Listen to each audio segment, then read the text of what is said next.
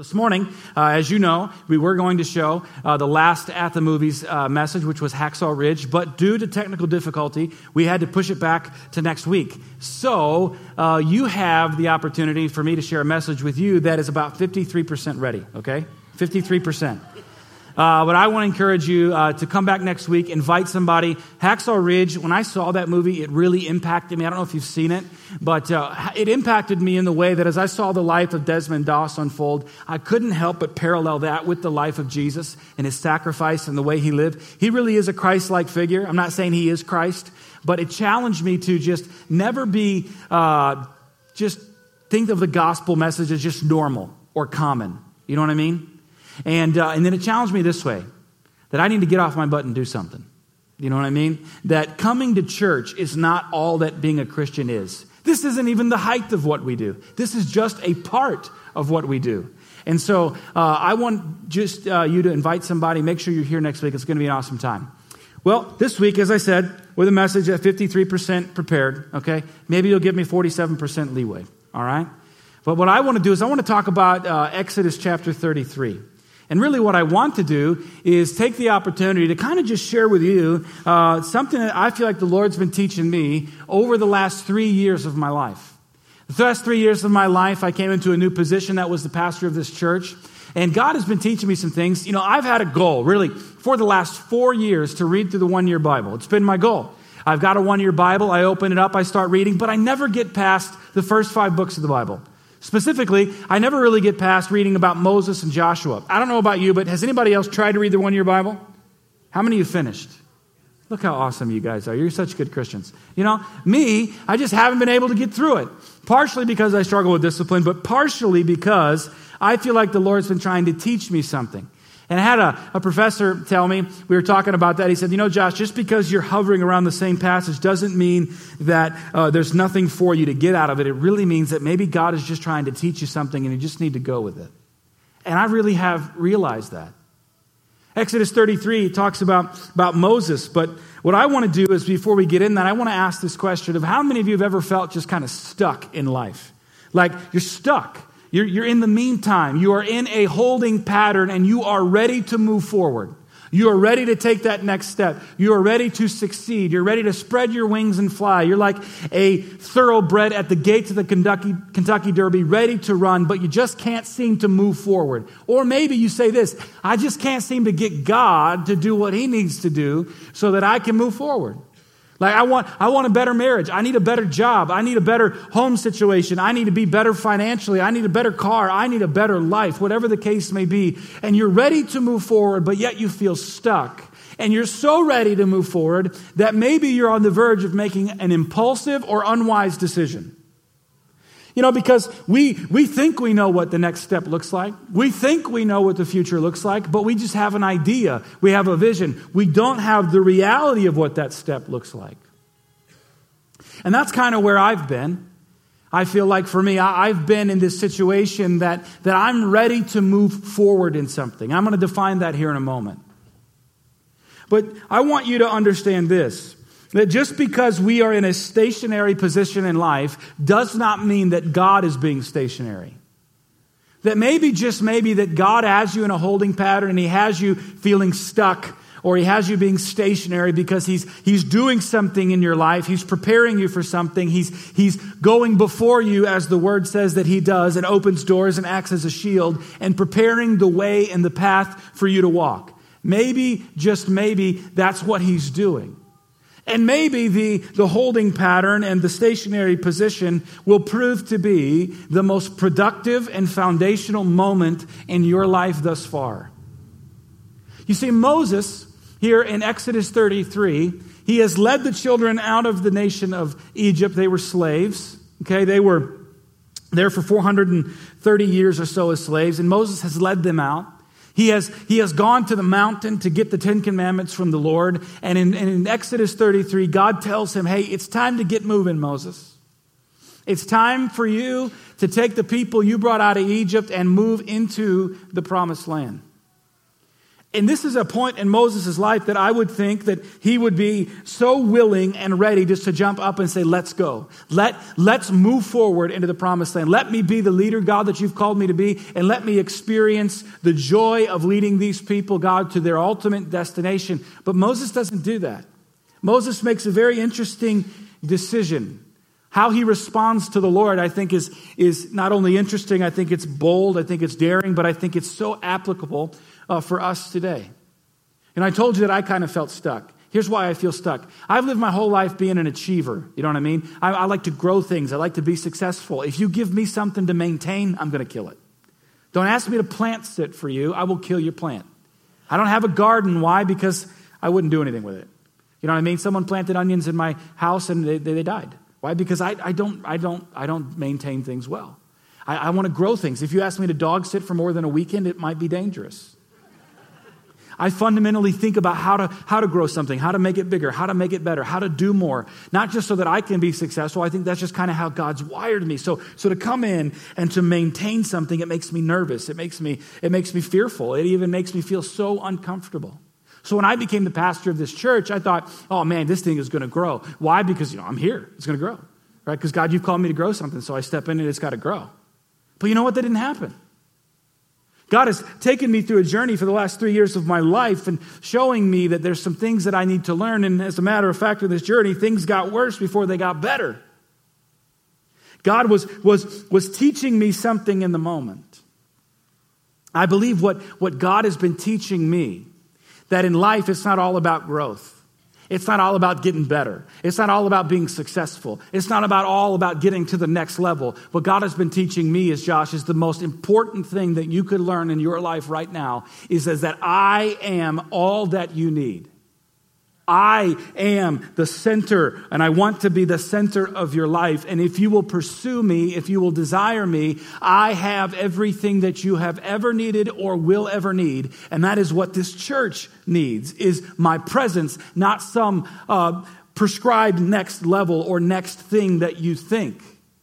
God is the one who grows us. God is the one who moves us. God is the one who put me in this position and who will take me to the next level. And God is the one who has led you to where you're at and has you in your position. And he will be faithful to lead you on. But you need to understand this. God will never lead you into a place that destroys you or that makes you unsuccessful.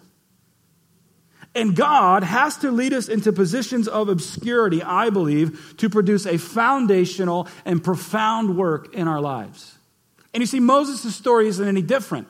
We're going to pick up Moses' story with him leading an entire nation out of slavery. I mean, he's an amazing figure in the Bible. But Moses was born a Hebrew child in Egypt as a slave. He was born at a time when the Pharaoh of the land was saying that we do not want the Israelites to prosper anymore. The Hebrews are just growing, so every newborn male baby will be killed. And they would go around and find out who was having a newborn Hebrew baby, a male, and they would kill him. And so Moses' family, they lie about him being a boy. And then his sister Miriam takes him and puts him in this basket and floats him down the river to where she is picked up. He is picked up by the Pharaoh's daughter, and Moses grows up in the palace of Egypt, which is the most powerful nation on the face of the earth. Interestingly enough, Moses' name means to draw out, and he was drawn out of the water, put in the palace. So he goes from slave who should be killed to royalty growing up in the palace, and he spends about 40 years or so there. But then Moses comes to terms with the fact that he's not Egyptian, he's a Hebrew. And as he's reconciling that, he comes up on an Egyptian soldier that is beating a Hebrew slave, and he gets angry and he kills him. Moses had an anger problem. We'll see that played out in his life. He kills him. And then Moses goes from the royalty, from the palace, out into the wilderness of Midian, and he becomes a shepherd. And he becomes a shepherd for 40 more years. Moses goes out into obscurity, from the palace to the shepherd, to herd sheep and to herd goats. It is in obscurity that Moses has a profound encounter with the living God. God speaks to Moses, the burning bush. Moses, take your shoes off, for you're standing on holy ground. Moses, I am that I am. God reveals himself to Moses. This Hebrew who went to the palace of Egypt and is now in the obscurity of the wilderness. Wouldn't you think that God would reveal himself in the palace?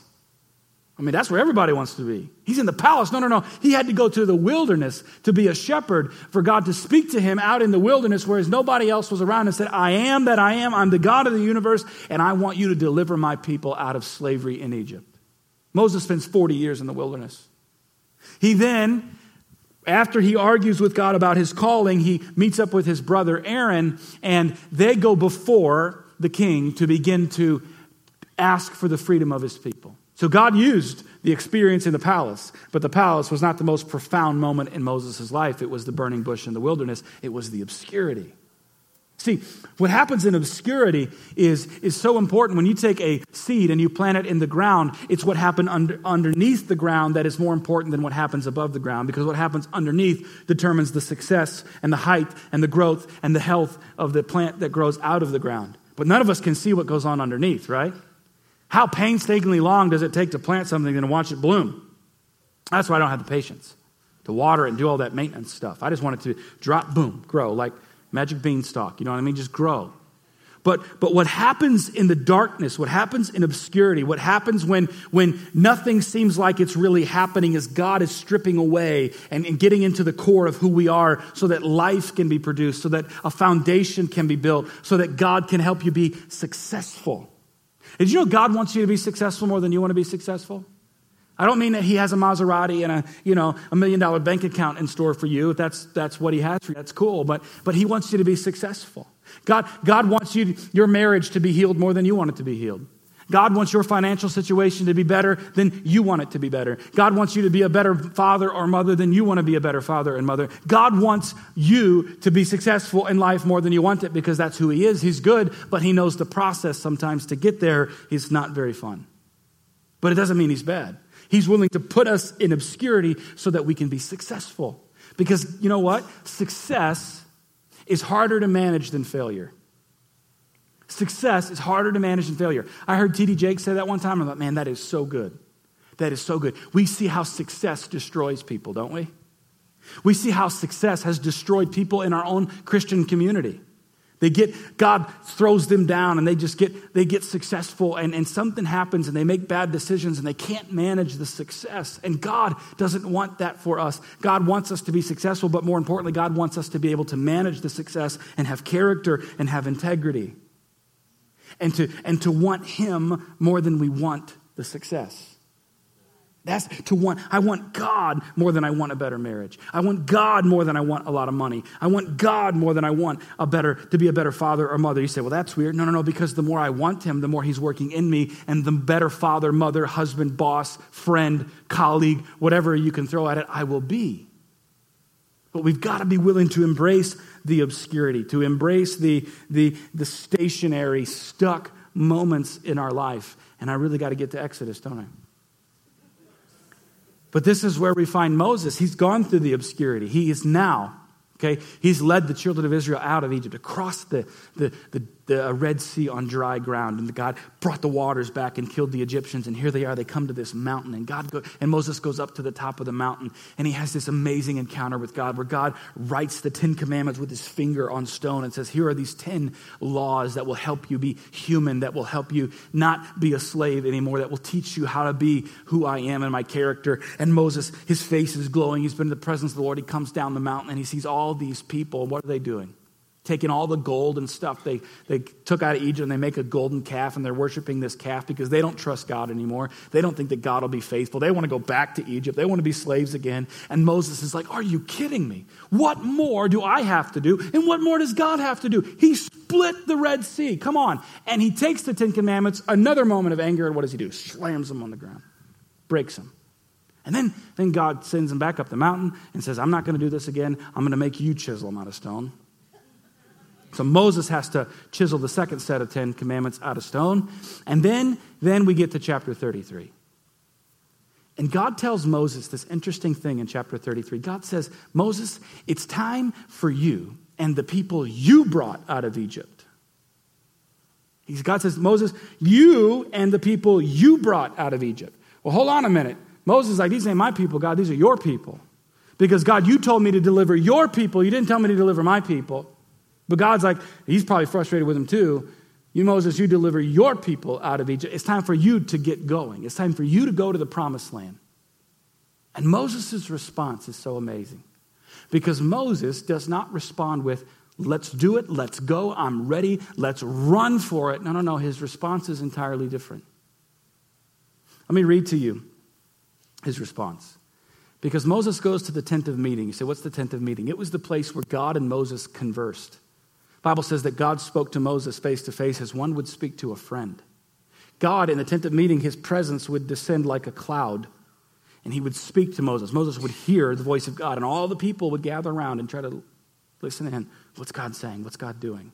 Moses' first response to God when he says get going is to go and talk with God, and I want to read the conversation to you. Exodus 33:12. We're going to read through 17. Moses said to the Lord, You've been telling me, lead these people, but you have not let me know whom you will send with me. You've said, I know you by name, and you have found favor with me. And if you are pleased with me, teach me your ways so I may know you and continue to find favor with you. Remember that this nation, listen, this is your people. As Moses tells God. God, remember, these people, they are yours. They ain't mine. The Lord replied, my presence will go with you and I will give you rest. Then Moses said to him, if your presence does not go with us, do not send us up from here. How will anyone know that you are pleased with me and that your people unless you go with us? What else will distinguish me and your people from all the other people on the face of the earth? And the Lord said to Moses, I will do the very thing you have asked because I am pleased with you and I know you by name. Then Moses said, now show me your glory. So Moses' response to the Lord is, you've told me to go, but you haven't told me that if you're going to go with me or not. And God, I want to remind you that these are your people. And God, I want you to know that I'm not leaving from this place unless you promise that your presence will go with us. What Moses was literally asking, that word presence means face. God, unless your face is with us, the personal touch of you, your personal presence is with us. I'm not moving from this place because I don't have what it takes. He says, God, if you don't go with us, how are people going to take us seriously? How are people going to distinguish me and this nation of slaves that have been slaves for 430 years? That's all we are. That's all we have. God, if it wasn't for you, we would not have been out of the nation of Egypt. We wouldn't be free right now. God, if you don't go with us, we're going to be crushed. And God, I'm not moving from this place until you say you will go with me. And he said, God, you told me that you know me by name and that I found favor in your sight. And if this is true, God, please come with me. I'm not moving from this place. See, I think Moses' response, if it were me, would have been like, all right, God, let's go. Me and you. If they ain't going to go, I don't care. They're acting a fool, but you and me, we're not. See, but Moses' response was not to automatically run into success, to run into the next level of what he had. No, his response was this: God, I will not move from this place unless you go with me. I think what Moses had learned up until that point of 40 years in the palace, 40 years in the wilderness, is that he was nothing without God. He was nothing without the presence of God in his life.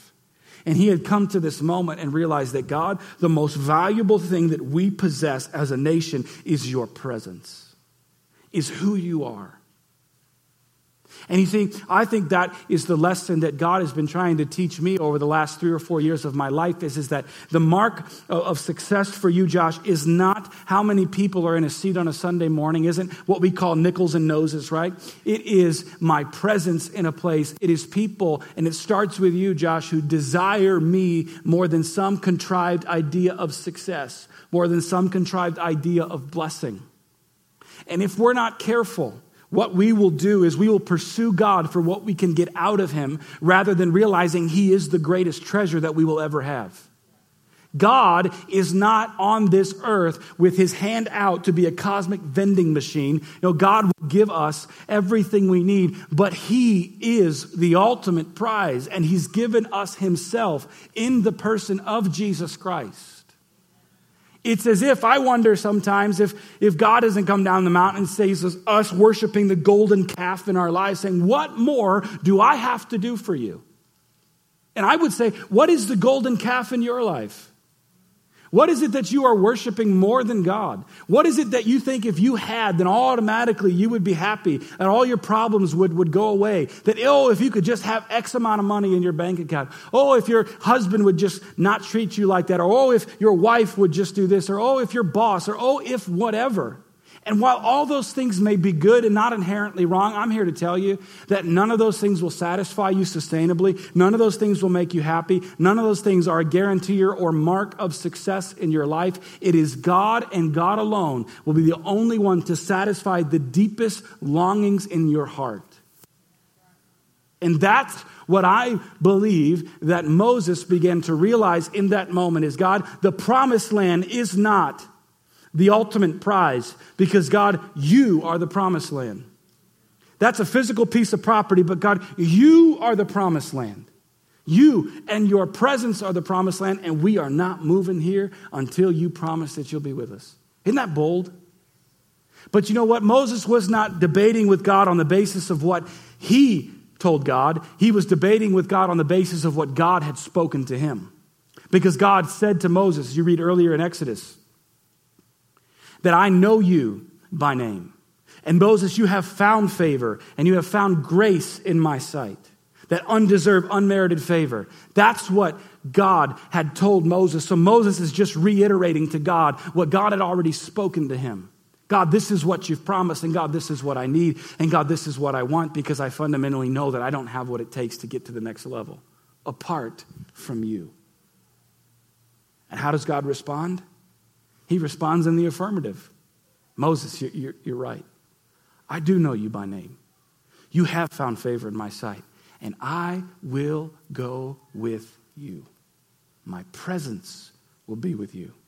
And not just with Moses, but with every single one of those people that came out of the nation of Egypt that were just worshiping a golden calf. God promised that his presence would be with them. Did they deserve it? No. Did they do anything to earn it? You better believe they didn't. But God said, I will send a cloud by day to lead you and a pillar of fire by night, and I will feed you in the wilderness. God sent manna in the wilderness, right? And it was like this bread with kind of like honey on the top of it. God fed them every day. God was faithful. He provided for them because his presence was with them. And I think this is just a lesson that is difficult for all of us to have to learn is that how can God be with me in obscurity when I feel like he's so far away? How can God be moving and working when I am just stuck where I'm at and I hate my job? I'm sick of my marriage. I'm sick of being broke. I'm sick of my kids. I don't know if that's right to say, but maybe it's true. Right? I don't like my friends. I don't like life. I'm just stuck. And you think, how could this be part of God's plan? Because what God is willing to endure is you possibly thinking that he's not good to prove to you that he is good, because he'll strip away from you everything that you think you need and everything you think you want, and he will give you exactly what you need and show you how good and how faithful that he is.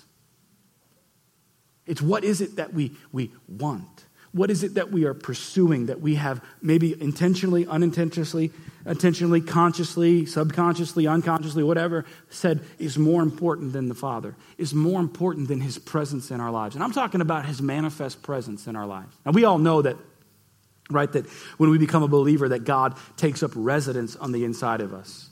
But there is something about God's manifest presence, meaning where he does for us what only he can do. See, God's presence is in this room right now. He's here. We don't have to ask for it. He's here. But there's a difference between that presence and God's manifest presence. And I shared this analogy about a month ago, is that if God's manifest presence is like this, if there were a multi-billionaire in this room right now, and he began or she began to stand up and walk around and hand out $100,000 to each person in the room, that would be the manifest presence of that multi-billionaire. Because the multi-billionaire could be here right now. Their presence is here, but we don't know. But once they begin to hand out that money, that's the manifest presence. Them doing for us what only they can do for us. And in the same way, that's God's manifest presence. He's here, but he wants to do for you what only he can do for you. And that is him being made manifest in your life. And if I could go out on a limb, I would say that I think there are a number of people here that would say, I need the manifest presence of God in my life right now.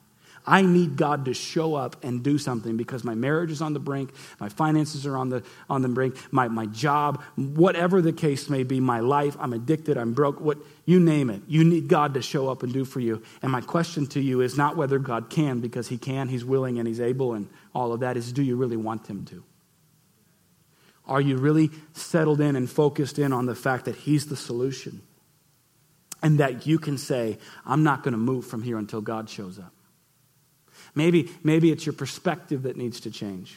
Maybe it's your prayer that needs to change. And instead of asking God to get you out of the situation, and instead of asking God to change this and change that, you can say, God, I'm not going to move from this place until you show up, because I want to declare that I need you and I want you and I desire you more than anything else out in this world.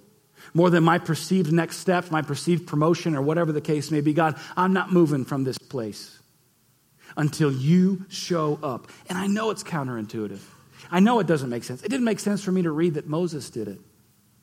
But he said, God, what lies ahead is not more important than you being with us.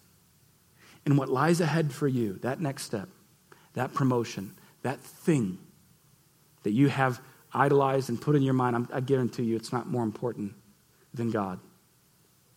Nothing that God would ever give you is better than himself.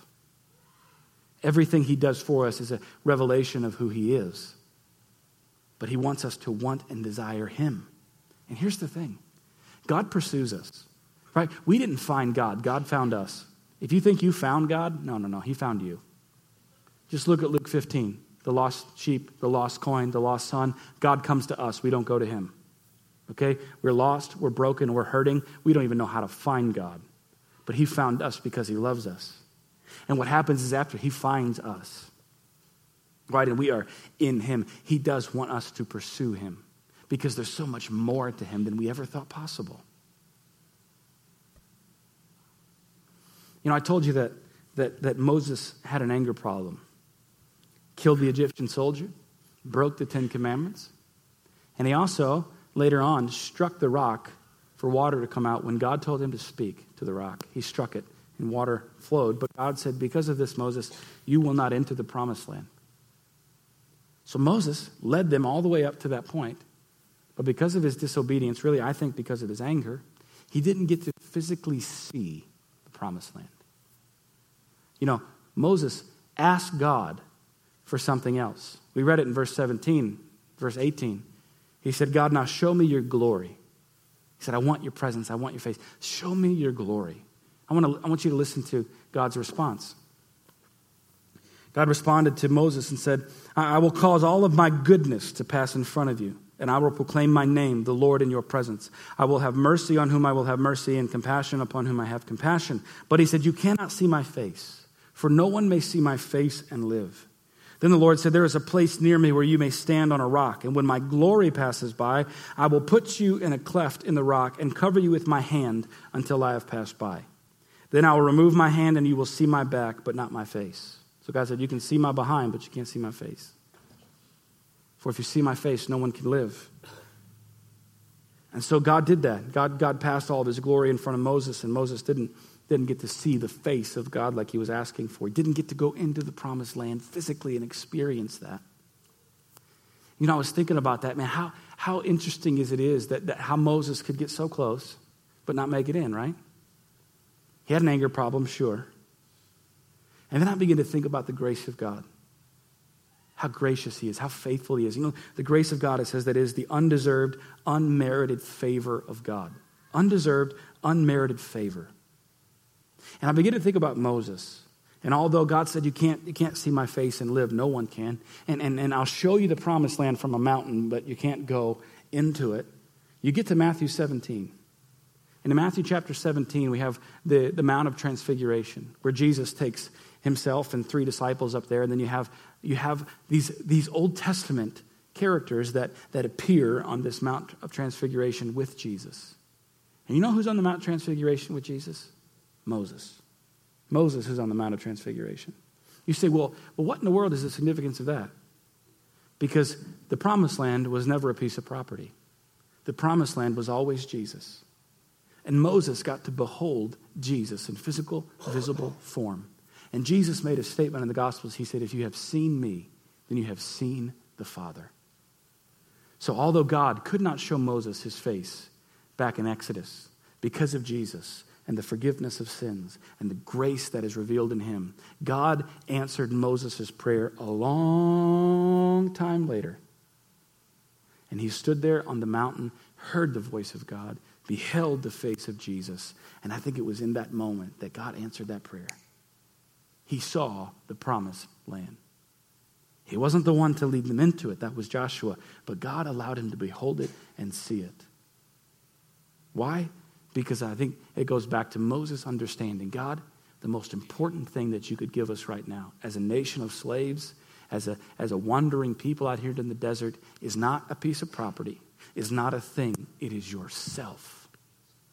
And I would say to you, in whatever situation you're in, whatever stationary, wilderness, desert, obscurity that you're in, I want you to know the most important and beneficial thing that God could give you is himself and not what you're asking him for. Because those things will follow. If you'll just realign your perspective and say, God, it's you that I want. And maybe just take a bold step, a bold position and stance before the Father today and say, God, I'm not moving from right here until you show up, until your presence comes in this place. And what I thought we would do today, and as the band can return, is since we decided to flip the script at about 8:48 this morning, right, as everything was going down, I told them, I said, guys, let's push this off till next week. We can maybe make it work, but I think that God maybe has something for some people here today. And they said, how prepared in the message are you? I said, I don't really know, but I think it's there. So I believe this was 4 people. I wanted to end today, and we've got plenty of time. I wanted to end the day not just praying about it, but actually doing it. We're going to worship at the end here in just a moment, okay? We're going to stand. We're going to make that declaration with our voices. We're going to raise our hands high and say, God, we want you. We need you. Even though I feel like I need and want this, God, I'm going to declare in faith right now the truth that says, I need you. Maybe we could just be like Moses, and we could look at the golden calf, and instead of getting angry about it, we could just worship about it and say, God, you take that golden calf, remove it out of my life. Help me to put you at the center of my life. Not a thing, not a position, not a person, not even an answer to prayer, but you and your presence in my life. And I'm not guaranteeing you that everything's going to change today. I'm not even saying it's going to change tomorrow, but I am guaranteeing you that God will change you and that your situation will change. God is more concerned about changing you than he is your situation.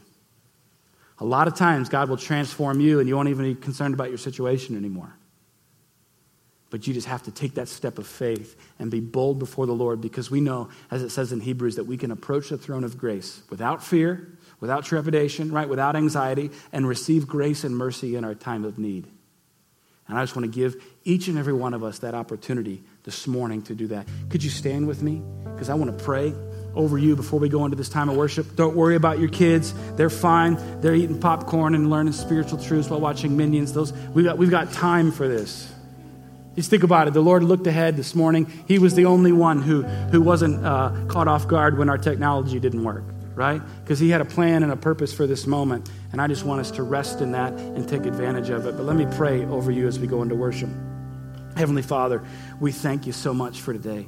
We thank you for your word. We thank you for your presence. We thank you that you love us so much that, God, we can't even begin to comprehend that you want us to succeed. You want us to move forward more than we do. But Lord, I pray in this moment that we would take the opportunity to declare who you are, to declare how faithful you are, and to make the conscious decision that we are not going to move from this place, Lord, until you show up, until you give us your presence and show us your face. May we be as bold as Moses, not on the basis of our self-confidence, but Father, on the basis of what your word says. And we love you and we thank you.